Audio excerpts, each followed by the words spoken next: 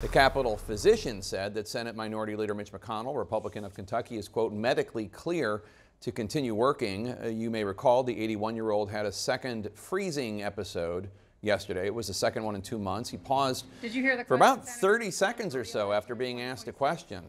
It leads to bipartisan concerns about his health, as CNN's Manu Raju reports for us now. McConnell's team is trying to reassure his allies that he is, in fact, fit for the job. Re-election. This is the moment. Mitch McConnell freezing again. And that pause opening up a new round of questions. The key one, can he continue to serve as Senate GOP leader? This after the second time in as many months he froze in front of cameras, prompting concerns about the 81-year-old Kentuckian's health. Senator Daniel Cameron, do you have a comment on Daniel Cameron? Well, I think his ultimate race is going to be very close. Behind the scenes, McConnell has sought to reassure allies he can continue the job he's held for 16 years, longer than any Senate leader in history. And today, McConnell's office releasing a letter from Brian Monahan, the Capitol's attending physician, clearing him to continue with his schedule and saying it is not uncommon to suffer occasional lightheadedness for people who suffer concussions, as McConnell did when he fell and hit his head at a Washington hotel in March, sidelining him for nearly 6 weeks. His confidants believe he will remain as leader through the end of next year. But Republican senators and aides tell CNN they are skeptical he will remain in the job in 2025, potentially opening up a leadership race between Senators John Thune, John Cornyn, and John Barrasso.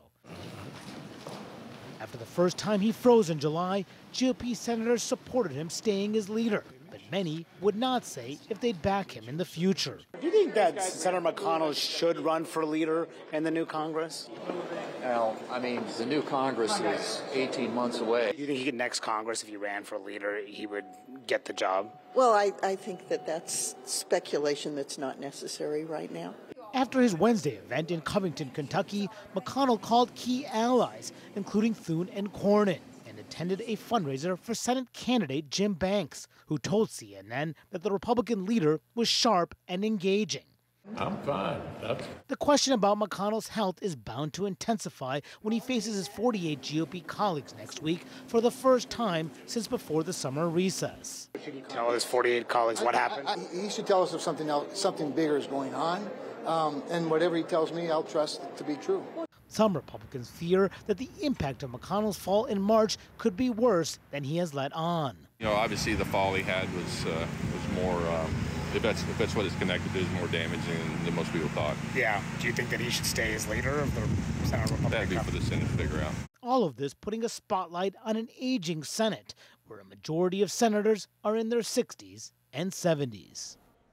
Now, there's no way for senators who are critics of Senator McConnell to try to force a vote to oust him from the leadership position. The next leadership election would not occur until November 2024, after the elections. And Mitch McConnell will face his colleagues for the first time on Tuesday night at a meeting with his leadership team and the full Republican conference next Wednesday.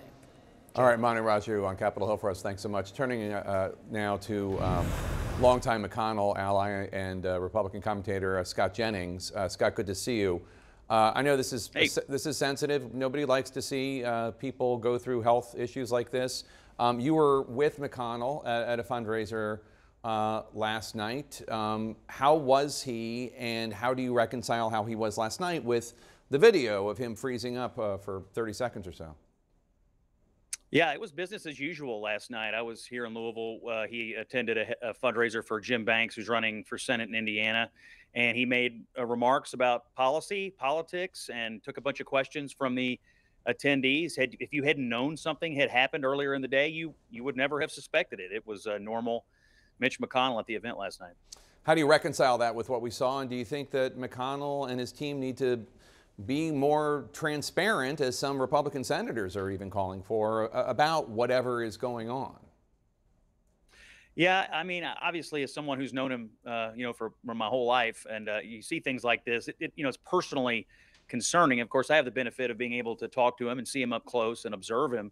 And I've seen him the entire month. And, he's been on quite a robust schedule here in Kentucky. He spoke at several big events. He's been doing these political events. He's been meeting the press. I mean, he's doing all the things you would expect him to do. And I've seen him in action. In fact, the day before yesterday, I saw him speak at a lunch and make 15 minutes worth of remarks, take a bunch of questions. And so it is hard to reconcile. But at the same time, this afternoon, when I saw the letter come out from the Capitol physician, Monahan, I knew that Senator McConnell had sought the advice of a physician. I was glad to see that letter come out. And I think, that'll give people a lot of confidence that he's okay to keep doing what he does, which is be an effective leader for the Republicans in the Senate. It is interesting, though, that McConnell's aides, when we saw that video, they did not seem surprised that this happened. Do they know more than we're hearing publicly? Does this happen more often than the twice we've seen it publicly? I don't think so, actually. I'm not aware of any other instance of it, have not heard of any other instance of it. And I would also note that in both instances, he then started taking questions again almost immediately after. And then for the rest of those particular days, he kept up the rest of his schedule.